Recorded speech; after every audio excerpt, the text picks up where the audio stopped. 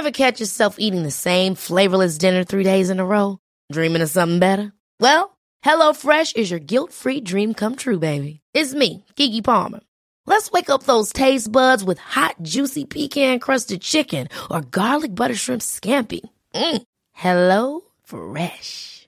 Stop dreaming of all the delicious possibilities and dig in at HelloFresh.com. Let's get this dinner party started. There's never been a faster or easier way to start your weight loss journey than with PlushCare. PlushCare accepts most insurance plans and gives you online access to board-certified physicians who can prescribe FDA-approved weight loss medications like Wegovy and Zepbound for those who qualify. Take charge of your health and speak with a board-certified physician about a weight loss plan that's right for you. Get started today at plushcare.com/weight loss. That's plushcare.com/weight loss. plushcare.com/weight loss. A lot can happen in 3 years, like a chatbot may be your new best friend. But what won't change? Needing health insurance. United Healthcare Tri-Term Medical Plans, underwritten by Golden Rule Insurance Company, offer flexible, budget-friendly coverage that lasts nearly 3 years in some states. Learn more at uh1.com. And welcome back to Meeting of the Minds. We're back with our mental health series, and we're here with the great Gianni Gione, great wrestler, University of Pennsylvania, and just all-around great person. We've known him for a long time. Gianni, thanks for joining us. Yeah, thank you for having me. Absolutely. So we'll jump right into it. Talk to us about your story, what you've been through, what you've learned, and tips for other people. So where to start? I'd say probably the most prominent part of my story right now would be the period of time when I was in the intensive outpatient program. So I'll go through that. So basically my sophomore year of college, I suffered a shoulder injury. And as a result of that, I started dealing with some like social anxieties and some like an occasional more severe like anxiety attack or panic attack. Because I was kind of going through an identity crisis. I was like, like who am I without wrestling, and what am I if I'm not an athlete? It's something that every high level athlete goes through at some point, whether it's when you retire or when you have that first bump in the road and you're just like, well, where am I now? What am I doing? So I kind of pushed through that and didn't really tell too many people. I was just kind of like, okay, well, this is something I'm dealing with. I'll be okay. So things kind of got a little bit better. I guess I went out a little less. I just kind of like kept to myself. And then in December, I finally got back on the mat. So I tore my labrum in September. So in December, I'm back on the mat. My first practice back, I was drilling. I took a shot and a kid's hip bone hit the back of my head. And I remember standing up and everything was just really fuzzy and disoriented. And I was like, this isn't good. I probably should probably should stop and get checked for a concussion. So I had a concussion, and I remember not thinking too much of it at the time. I never had a serious concussion. Every single one I had, I was like, I take 2 weeks off the mat, I get back, and then I'm fine. So I go home. I played video games for like a week, and then I tried to get back on the mat too early, and it definitely messed with my brain. So I remember, so it's Christmas break at this time. Probably about New Year's Eve, and I'm hanging out with my buddy, and we're watching like a movie or something, and I have like a full-blown panic attack, probably to this day the worst one I've ever had. I was literally like, I remember we were eating pizza rolls, and I tried to just stuff them down to like help myself calm down, and I ended up like throwing up, and that's kind of a little gross, but like I ended up like, putting them back, and I was just like freaking out, like shaking violently on the floor. Like I didn't know what was going on. And I was like, yo, like I'm really freaking out right now. Like this is really bad. So I actually went home and I got my mom, because my mom deals with, certain types of anxieties and stuff like that. So I got her to come in, and I remember she literally just like sat down with me on the couch and like stayed with me until I went to sleep. And I was just freaking out. So for the next like 2 weeks after that, I was like severely affected by what I had dealt with, because that was a really traumatic experience for me. So for the next 2 weeks, I was probably about 155 when that happened, like in weight. And like 2 weeks later, I went to the doctor to get checked out, and I was 135. So I wasn't eating. I was like barely sleeping. Like things were really not good. So I got to go back to school probably about mid-January, and I got back on the mat, and literally again, my first practice back, I got hit with someone's hip bone, and I think it was like the side of my head actually. And I kind of just relapsed. Like everything was going a little bit better, but everything kind of just fell apart at that point. So my brain really was not functioning properly. The time I got the concussion the semester before, it was right around finals period. So I missed finals from the last semester. So I had to push them back into the next semester. So as my brain's not functioning properly, I'm like trying to work on my finals from the last semester, and I'm trying to start classes from the new semester.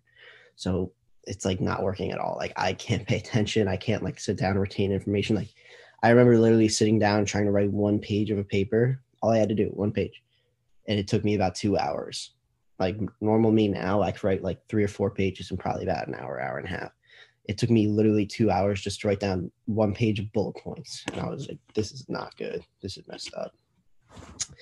So I went to a doctor, and I was like, this is bad. I'm messed up. Like I need help. And she prescribed me this benzodiazepine called Klonopin, which is like one of the strongest benzodiazepines on the market. It's the same family class as Xanax and stuff like that. So, the amount that she prescribed me was like a little bit too much for me, and I didn't know that. So I was taking them like I was prescribed. If I was having a panic attack, you take one when you wake up, maybe you take one when you go to sleep. I forgot what the exact dosage was. So over the course of 2 weeks, I kind of started to realize that something was wrong, because I was like, I don't really remember the last 2 weeks. Like I didn't have any short-term memory. Like people were coming out to me being like, yo, remember this and this and this. And I was like, I don't remember that at all. Like something's going on here. So weaned myself off those, and I was at my then girlfriend's house, and I'm having like a full-on panic attack. And I'm like, I think I need to leave school. Like things are really, really bad. Like I can't remember the last 2 weeks. My brain's not working. I'm like, I can't sit down in class. I'm having like panic attacks just hanging out with people. And then the only thing that's helping me is making me forget like everything that's going on. So I think I need to leave school. So I tried to tough it out for a day. It was actually funny. So I went to Penn. I went back to Penn probably, I think it was the next Tuesday, and tried to like push through. And I had a meeting. My parents drove me in. I had a meeting with my CAPS therapist, and they had a meeting with my coaches to talk about everything that was going on. And I remember sitting down with my CAPS therapist and having a full-blown panic attack in the room with my CAPS therapist. So I was like shaking. I was like, I don't know what's going on. I need help. Like I need to go to the hospital, because I was so like terrified of what was happening. So she was like, look, like, I'm like, I'll help you get to the hospital if you want to go to the hospital, but I don't think that's going to help you right now. Like, I think what you want is answers. And I think the best way to help you with that is to like have you leave school, because like you kind of like, you don't have anything to do in school right now. Like you're behind on classes, like you can't focus, you can't really do school. So yeah, at that point, I called my mom. Actually, no, my therapist called my mom and told her, she was like, so we're going to take John to the hospital. My mom was like, what? Are you kidding me? So mid-February, super rainy day, we walked to the building on campus where you kind of take leaves of absences. Walked there. I remember so vividly just being like, that's probably rock bottom. Like seeing your parents super upset about what you were going through. Like I could deal with it, but I hated seeing what it was doing to other people. So we left school that day, and then I joined the IOP, and I learned kind of everything I do now from there. Yeah, that's great that you're able to, keep moving forward. And I know it's difficult. You brought up some good points there about one, how the physical affects the mental, right? Like sometimes it starts with the physical injury, and then, kind of things start spiraling mentally, emotionally. Certainly a normal response. And then the other thing was the transition. So I'm taking notes while you're speaking. Transitioning from being a wrestler to being, ordinary person, which we're all ordinary people to begin with, but now we feel more ordinary because we're not wrestling. So it's like we have that, like kind of almost like, where's the purpose? So Yeah. talk to either of those points, that transition out of wrestling, and also how the physical impacts the mental. Yeah. So, I mean, when I got that concussion, I was like pretty sure that I was never going to wrestle again, because I was like, if I get another, I was like super scared of having like CTE, and like super like scared of getting like traumatic brain injuries and stuff like that. Because, like if you have a concussion that does something that severe to you, like imagine what a really serious brain injury does. So I was like pretty much telling anyone who asked, I was like, yeah, my career's probably over. Like, I'm happy with what I did, but I can't deal with like more concussions. So I kind of had to just sit with myself and think back on my career, and kind of become content with everything that I did.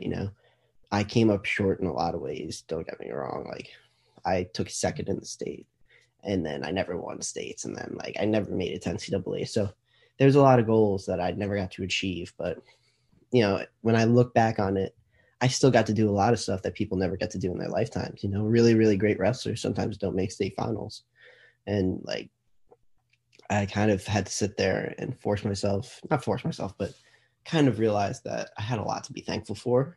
And to sit there and, pout and moan about things that didn't happen was kind of counterintuitive, because I was like, just because I didn't get to achieve what I wanted to doesn't mean like it was all for nothing. So, that transition period for me was really like difficult, because I kind of had to look at myself and be like, okay, well, I'm not a wrestler anymore. So I used to identify myself as a wrestler. Like, if you ask me, who are you? I'm like, Johnny Guione. I'm a really good wrestler, or not really good. That's really cocky. I'm Johnny Guione. I'm a wrestler. Like, I spent my life wrestling. I worked super hard on it. When I wake up in the morning, I think about, should I go on a run? Should I go lift? Should I go to practice? Should I get a roll in this morning? Like, it was just the way I identified myself. So to think about that being over was very difficult. And I saw a little bit of it with my brother, because his junior year of college, he had to walk off the wrestling team. He was just cutting too much weight and stuff like that. But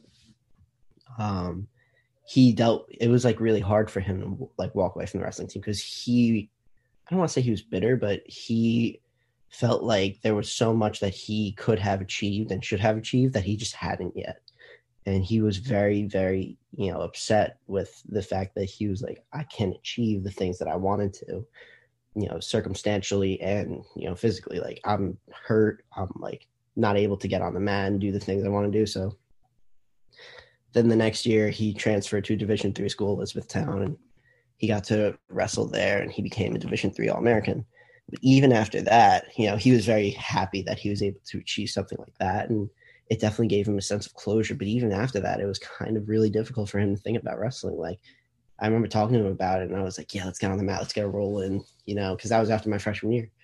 And I was like, let's get a roll in. He was like, dude, I don't want to step on the mat for a while. Like, I kind of need to like be away from wrestling. So I see that very often. I think of like a lot of people I know that wrestling was their identity and their lifestyle, that after it's over, they need to take a lot of time away from it and kind of just like separate themselves from the sport.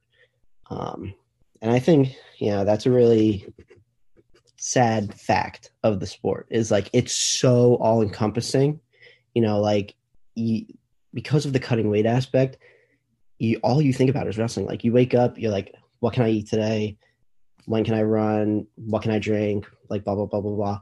It's so, everything you do is so goal directed that when you're done with the sport, it's like, well, now what? Like, I don't have that. Where do I go? So that's kind of my piece on the transition piece. And the other thing was how the physical affects the mental. So, when I had that first injury, that first labral tear, I was so like at first I was kind of okay with it. Like when it first happened, I was like, oh, whatever, I got a month off of wrestling. I got to take a break and then I'll just come back and I'll be fine. And then as time went on, I kind of just started to be like, well, like, what if this gets more serious? Like, shoulder injuries are not easy to deal with. Like, they don't kind of just get better. Like, I know people with shoulder injuries that gets 5, 6 surgeries. And like, I know people with shoulder injuries that are like, yeah, dude, they just don't get better. You can rehab as much as you want, but just you land on it the wrong way and like you're set back all the way. So, it was really difficult for me to think like, okay, well, my shoulder might never be the same. Like to this day, it's still pretty messed up. Like I can wake up in the morning if it's raining and I'll just be like super sore and achy and I kind of have to like stretch it out. And that was 2+ years ago. So it definitely affected me mentally because I was like, well, I have to change my wrestling style now. Like I can't do the things I used to do. Like I used to be able to get super extended on a shot and kind of like reel things in, but I can't do that anymore. Like my shoulder's messed up. So it really made me look at myself from a wrestling perspective and think of who I was. But even now, like I think of how the physical affects the mental, like because of what happened with my panic attacks, like if I start to feel a little bit weird or like unfamiliar physically, I'll start to get like worried that I'm about to have a panic attack because of like the way that my panic attacks happened in that time period. It was always just like I felt very like hot and it was a very unfamiliar feeling and I felt very hot and confused and I would have like heat flashes and stuff like that. So I just get like super worried now whenever anything physically feels a little bit off, and usually it's nothing. I haven't had a panic attack in I don't know how long, like thank God. But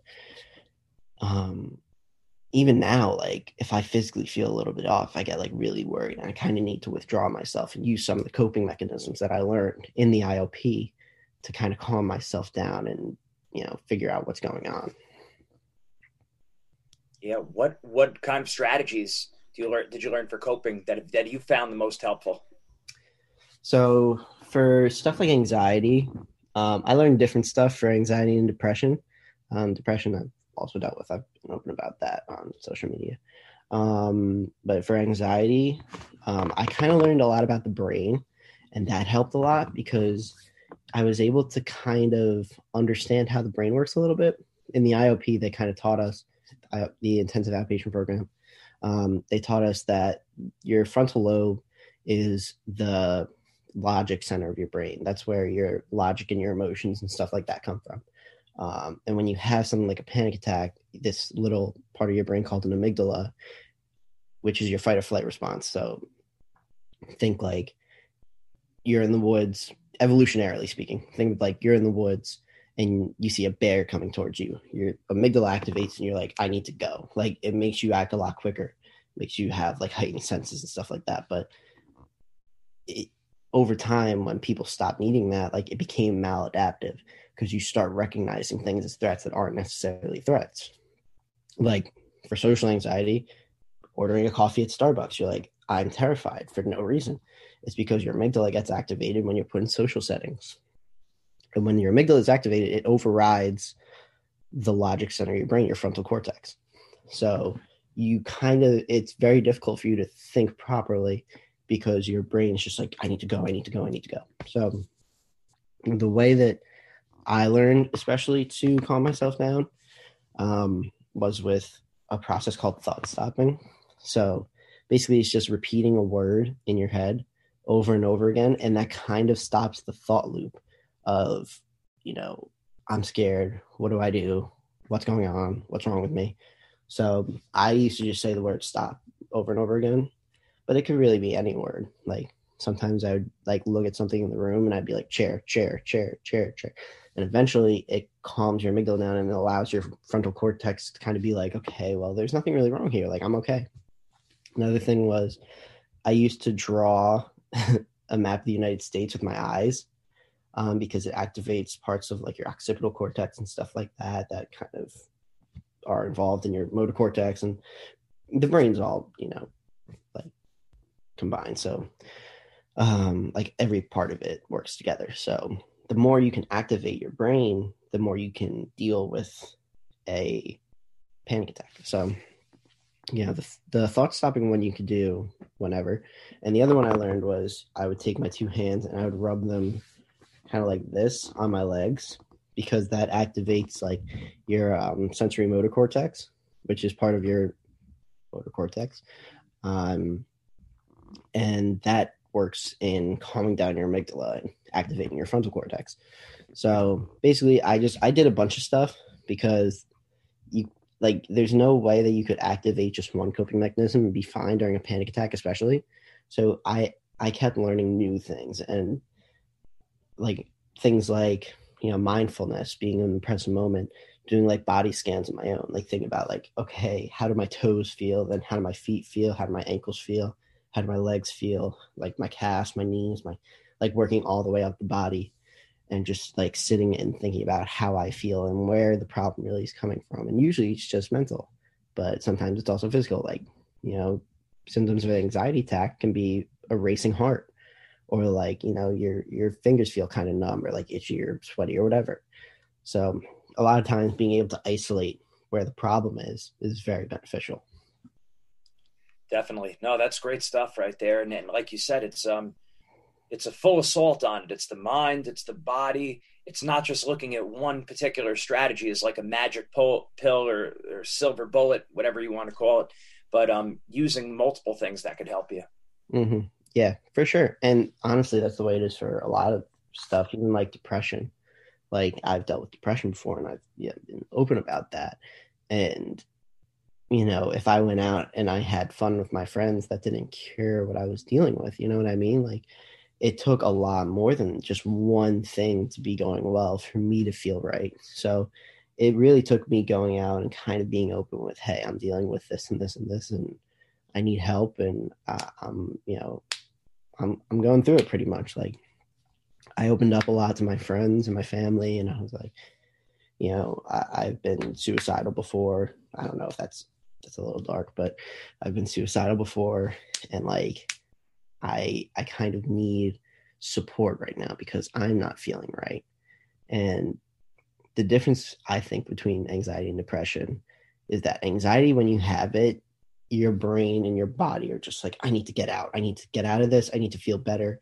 I'm terrified, and everything just needs to get better. When you're depressed, it's the polar opposite. You're like, I want to stay in this. Like, I don't want to leave my room. I want to lay in bed all day, and I want to, watch TV and eat, Pringles, and just, I don't want to like interact with anyone. I kind of just want to stay here. And I think from what I've dealt with, depression is harder to deal with because everything in your body is just like, I don't want to get up.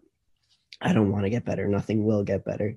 I was talking to someone who worked for the Penn Gazette, and he was like, the difference between depression and sadness is that when you're depressed, it's not just sad.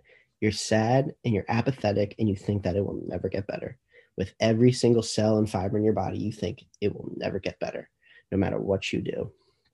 So depression takes a lot longer to deal with, for me at least, in my experience. Some people are anxious for their whole lives, but in my experience, depression took probably 4 or 5 years to deal with. Because when I felt it, I was just like, whatever. I'll just stay in my room and I'll lock my doors and I won't clean up after myself, and I just won't see my friends and stuff like that. But yeah, it's, again, you need multiple different coping mechanisms to deal with that. Now, when I start to feel those depressed thoughts and stuff like that, I'm like, well, that's not true.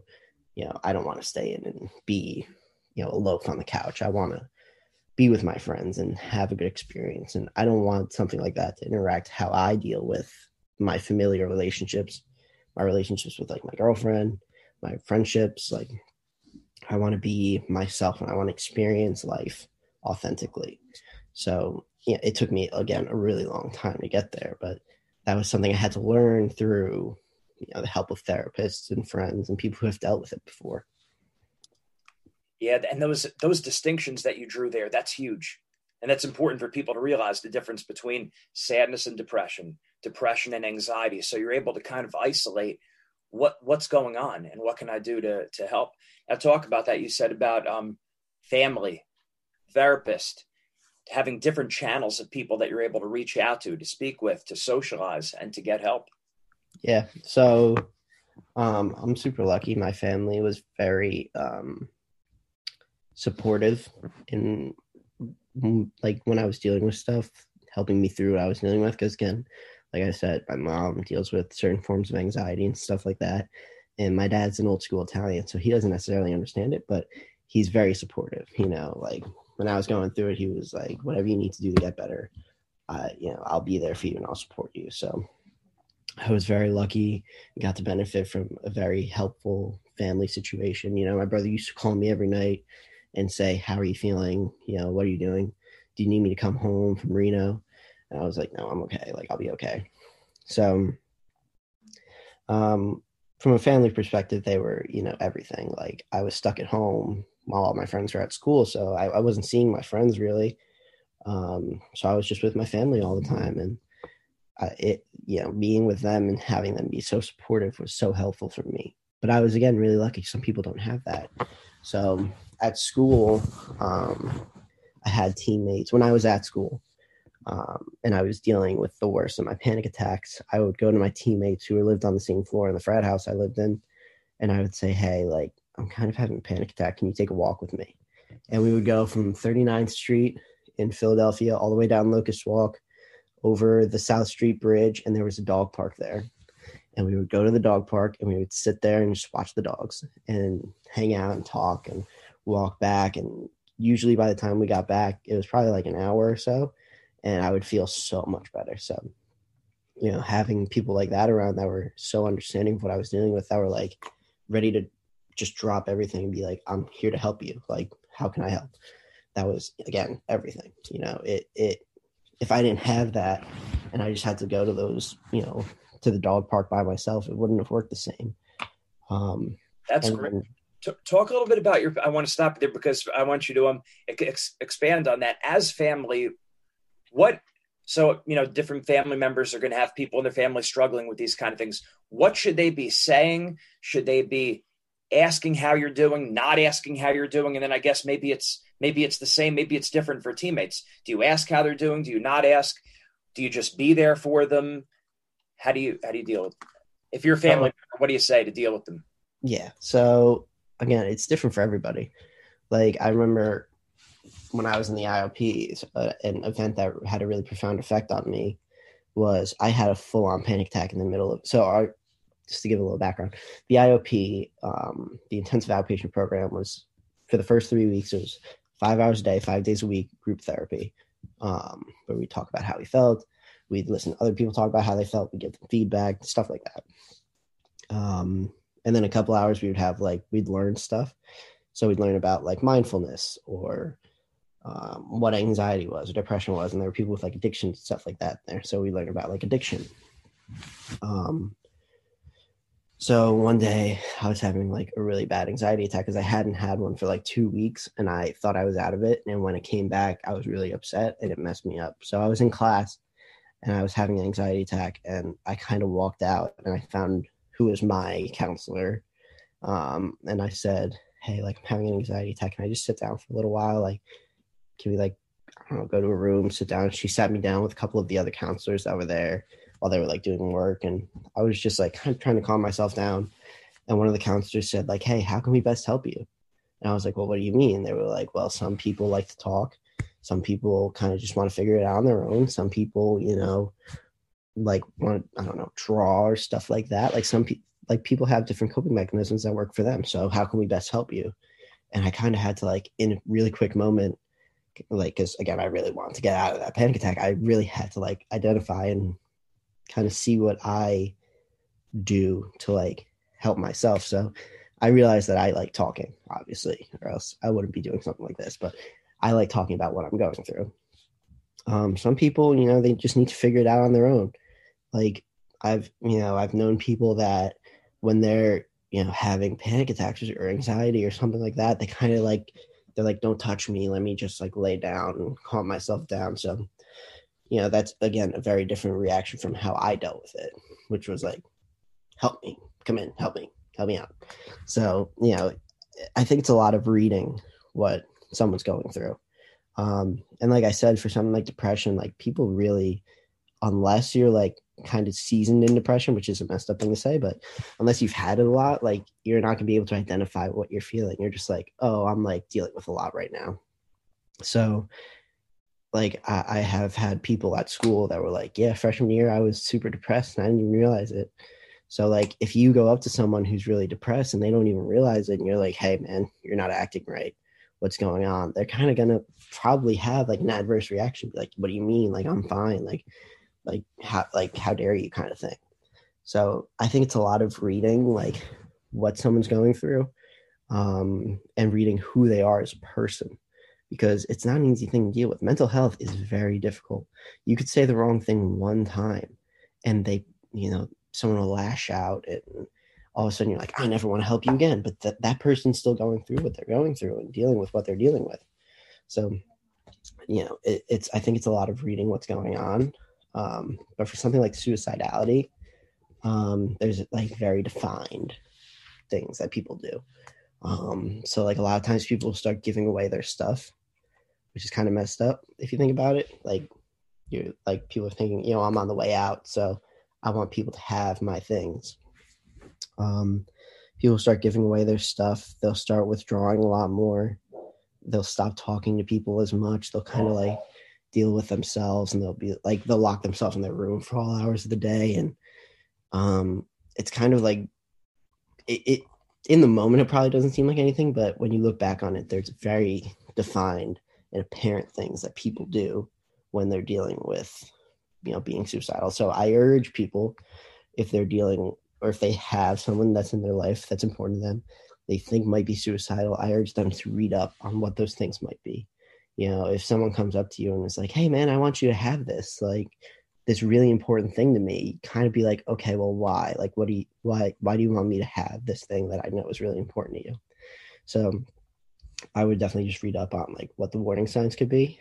Obviously no one wants to lose a loved one like that, but that's super duper important. That's something that I personally am very passionate about, helping people who are suicidal, helping people who are severely depressed.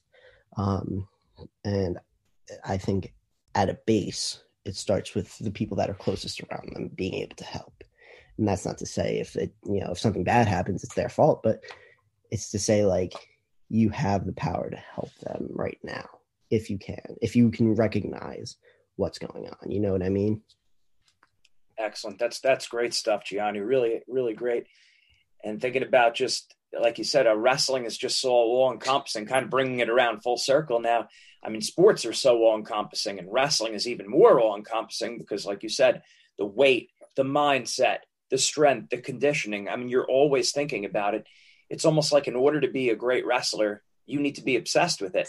And even when we talk about, even when we introduce one another, it's like, oh, this is Gianni, Penn wrestler, Gene, Penn wrestler. And like we say that when we introduce ourselves to people, or when people ask us about us, I'm a wrestler. Mm-hmm. We got to be careful and remember, I guess, as parents, as the coaches, and even just as individuals, like the kids don't necessarily get that in middle school, high school, or college, but just be real careful about that, is just identifying yourself as a wrestler. You could say that I'm so-and-so the wrestler, but that's not really who you are. That's not your true identity, because wrestling could be taken away at any time, just like we see with COVID. And you're more than that. Mm-hmm. That's the reality. You are more than that. And even if you want to take it a step further, look at it as like the wrestling mindset, maybe that's just that mentality that you're taking now to your family, to helping people, to your career, to, your faith, your relationship with God. Mm-hmm. Now me as a father, it's like, okay, I'm not a wrestler competing anymore, but that mentality is there now as a father and as a husband, that I'm all in, I'm going all out, that kind of thing. Yeah. And I think especially in the sport like wrestling, where, you're rewarded for your toughness. If you're tough and, you're like, I'm just going to tough it out and beat this person. That's kind of the mentality that you have to be a successful wrestler. In a sport like that, having mental illness is especially difficult and especially dangerous, because you think of yourself as such like a macho man, such like, you're like, I'm an animal, I'm nothing ever wrong could happen to me. And then your brain starts functioning in a different way, and you're like, well, I'll be fine. I'll just push through it. No one needs to know. I'll never show. Because think about it. Like at the end of practice, what does the coach tell you? You know, don't show that you're tired. Don't show your opponent that you're tired. Stand up straight. You're fine. You know, so having, been in a sport like that, again, where it's all encompassing, and it becomes really hard to blur the lines between wrestling mindset and like a lifestyle mindset. Like, I'm tougher than everybody and I'm never going to break and stuff like that. Yeah, that's great for wrestling. That'll help you get far in the sport, but you need to be able to separate that from real life, where if you're dealing with something that's super serious and super, heavy and all encompassing, like mental illness, you need to be able to open up about it and tell people, like I always say, like the best thing I ever did probably in my entire life was tell people that I was dealing with something, because if I had never done that, who knows where I would have ended up. If I was dealing with panic attacks and I would just kind of like shut myself out and I was like, I'm never going to tell anyone about that. Thanks. Sorry, my dad just dropped something off. Like if I was dealing with something like that and I never told anyone, and I kind of just lashed out at everybody, the effect I would have had on people would have been profound. Like the negative effect that I would have had on my relationships and my friendships and stuff like that, it would have been terrible. And like, again, profoundly bad. Like if every time I had a panic attack and someone asked me what was wrong, I was like, I'm nothing, I'm fine. Like get out of my face. Like, and I had like an adverse negative effect, then it would have affected, my whole entire life. And then all of a sudden I'm losing friends. I'm losing, like connections with my family, and things are getting just worse and worse and worse. So being able to open up and kind of start that first step of healing was massive. And, it opened the door for everything that ended up occurring. Like later on, like something like this, and me being kind of like, I don't want to call myself a mental health advocate, but me advocating for people to open up about their mental health and break the stigma and stuff like that. And again, that even wouldn't have started if it wasn't for people like Tyson Fury and Kevin Love and people who opened up about mental health struggles that they were dealing with that were also high functioning athletes that are like, yeah, man, like Tyson Fury is a world heavyweight champ. He's one of the best boxers of all time. And he's coming out saying, I've dealt with, addiction, suicidal tendencies, eating disorders, depression, anxiety, panic attacks. And like hearing that, I was like, oh my God, like, I'm not alone. So that's a lot of in what I do is I try to just tell people that they're not alone, because being alone is like the worst thing that you could feel when you're dealing with something like that.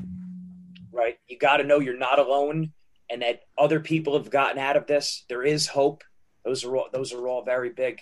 And it's funny what you're kind of saying before there about, that mentality as a wrestler of being macho, but sometimes we don't examine what we're like, how that looks in life in general, because even if we're a hardcore, tough wrestler, pedal to the floor, Iowa style grinder, you still have a technique coach that you're going to, that you're expressing your vulnerabilities to. I'm not finishing my front headlock. I'm not getting out on legs.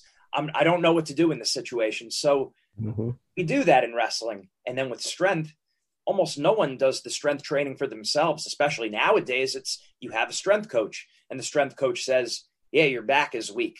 Or your athletic trainer is saying, yeah, you got to rehab your shoulder. So we're getting help. We're asking help actually from a lot of people, even when we're super tough with our nutrition. You have your nutritionist.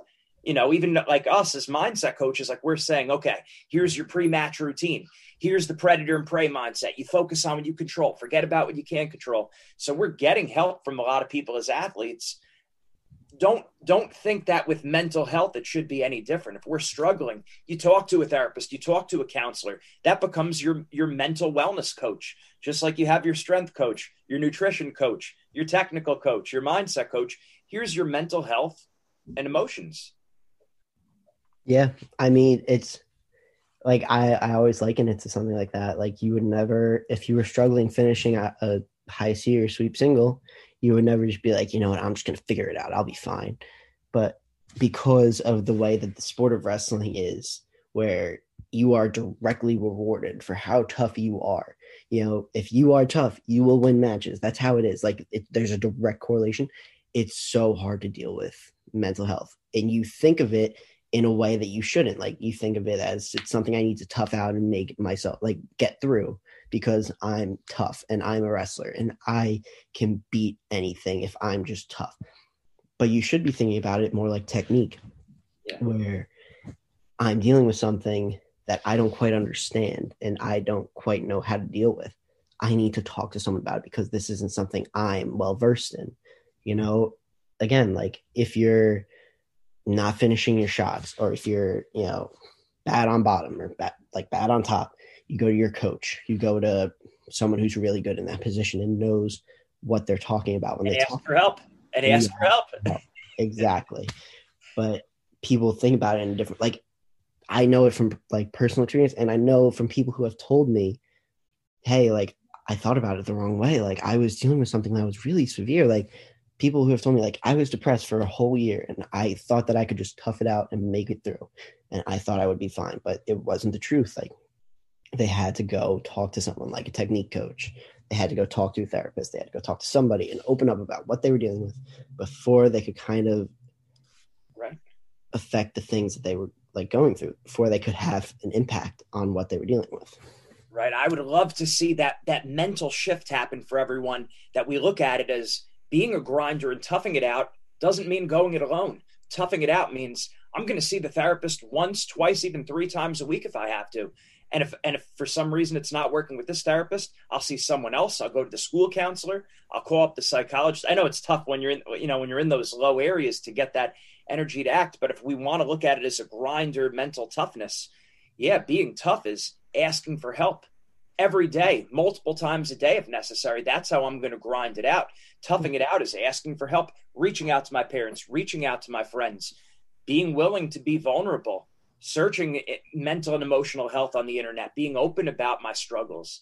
I would love to see that become the attitude associated with toughing it out for mental health. I'm sure it's tough, easier said than done. Oh, it's, again, like you said, the reason that is such a tough thing to do is because it's so hard. Like opening up about your mental health and being able to go to a therapist and a psychiatrist if need be and stuff like that, that to me makes you tougher than sitting in your room and being like, I'm going to figure it out on my own. To me, it's so hard for a lot of people to be like, you know what, something to identify yourself, something is wrong and I need help, or else like things are going to get worse. Like, you could sit in your room all day and make depression grow. You know what I mean? Like you could make it get worse on its own, or you could call a therapist and talk to someone, or you could call your friend and be like, hey, like I might not be right. Like I need help. And to me, that's the toughest thing a person can do is open up about stuff. I don't necessarily think it was tough for me to, kind of start talking about my mental health and stuff like that. But a lot of people have told me like, for them being open is like the hardest thing in the world. Like vulnerability, humility. Yep. I think of like Matt Valeni, who was a 2-time national champ, star wrestler, one of the best pen wrestlers to ever live. And he, whenever I open up about something, he always called me really brave. And I'm like, I don't think this is brave. Like to me, it's really not. It's just me opening up about what I've dealt with. People do that all the time. Like you see like the weight loss people on Instagram and Twitter and stuff like that. And like they're opening up about things they dealt with, and they, it's the same thing. So I don't necessarily think that it's brave. I just think of it as like necessary. Like I need to do that to help people. But he literally told me the last time I did an interview with Penn Gazette, he was like, it takes me days just to say that I'm struggling with something, or like not even struggling with something. He said, it takes me days to say that I'm stressed about something. And I was like, that's such a different mentality from what I have. Cause now, like back in the day, it was probably different, but it's, I think the toughest thing that a person can do is take that first step and say, I'm not right. I need to get right. Let me go figure it out. Let me go talk to a therapist, talk to my counselors, talk to an advisor, talk to someone you're close with, your family, your friends, there's someone out there that wants to help you. Absolutely. Oh, great, Gianni. Excellent. And you're right, because it's, you could be the person you gut out a 3.5 hour practice, run a marathon. And those things really don't compare to the mental toughness of being vulnerable, asking for help, saying, hey, I need you. Can you help me? That humility. Sometimes that's much more mentally tough than gutting out a hard workout or winning championships or coming back and taking third. Those things are all great. But in my mind, and I know a lot of people see it this way, and it really is the way it is, but asking for help, being vulnerable, that makes you more of a man or woman, whichever you are, and makes you more mentally tough and makes you stronger. So thank you very much, Gianni. Great information. Yeah, thank you for having me on. I hope, people that are watching this will, hopefully, again, it just affects one person, and one person is like, a lot of things that he said, I identify myself with, like, dealing with, and maybe I should get help.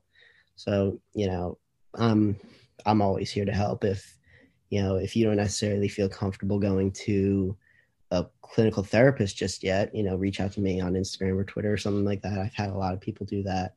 And I'm always here to help, so any way I can help, I'm always here. Awesome, Gianni. Thank you so much. I know you're going to be touching a lot more than one life out there. I hope so. Thank you for having me. Absolutely. Ever catch yourself eating the same flavorless dinner 3 days in a row? Dreaming of something better? Well, HelloFresh is your guilt-free dream come true, baby. It's me, Keke Palmer. Let's wake up those taste buds with hot, juicy pecan-crusted chicken or garlic butter shrimp scampi. Hello Fresh. Stop dreaming of all the delicious possibilities and dig in at HelloFresh.com. Let's get this dinner party started.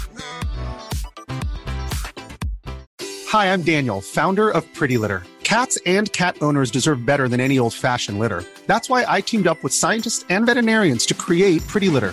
Its innovative crystal formula has superior odor control and weighs up to 80% less than clay litter. Pretty Litter even monitors health by changing colors to help detect early signs of potential illness. It's the world's smartest kitty litter. Go to prettylitter.com and use code ACAST for 20% off your first order and a free cat toy. Terms and conditions apply. See site for details. Hey, it's Paige DeSorbo from Giggly Squad. High quality fashion without the price tag. Say hello to Quince. I'm snagging high-end essentials like cozy cashmere sweaters, sleek leather jackets, fine jewelry, and so much more. With Quince being 50 to 80% less than similar brands. And they partner with factories that prioritize safe, ethical, and responsible manufacturing. I love that. Luxury quality within reach. Go to quince.com/style to get free shipping and 365-day returns on your next order. Quince.com/style.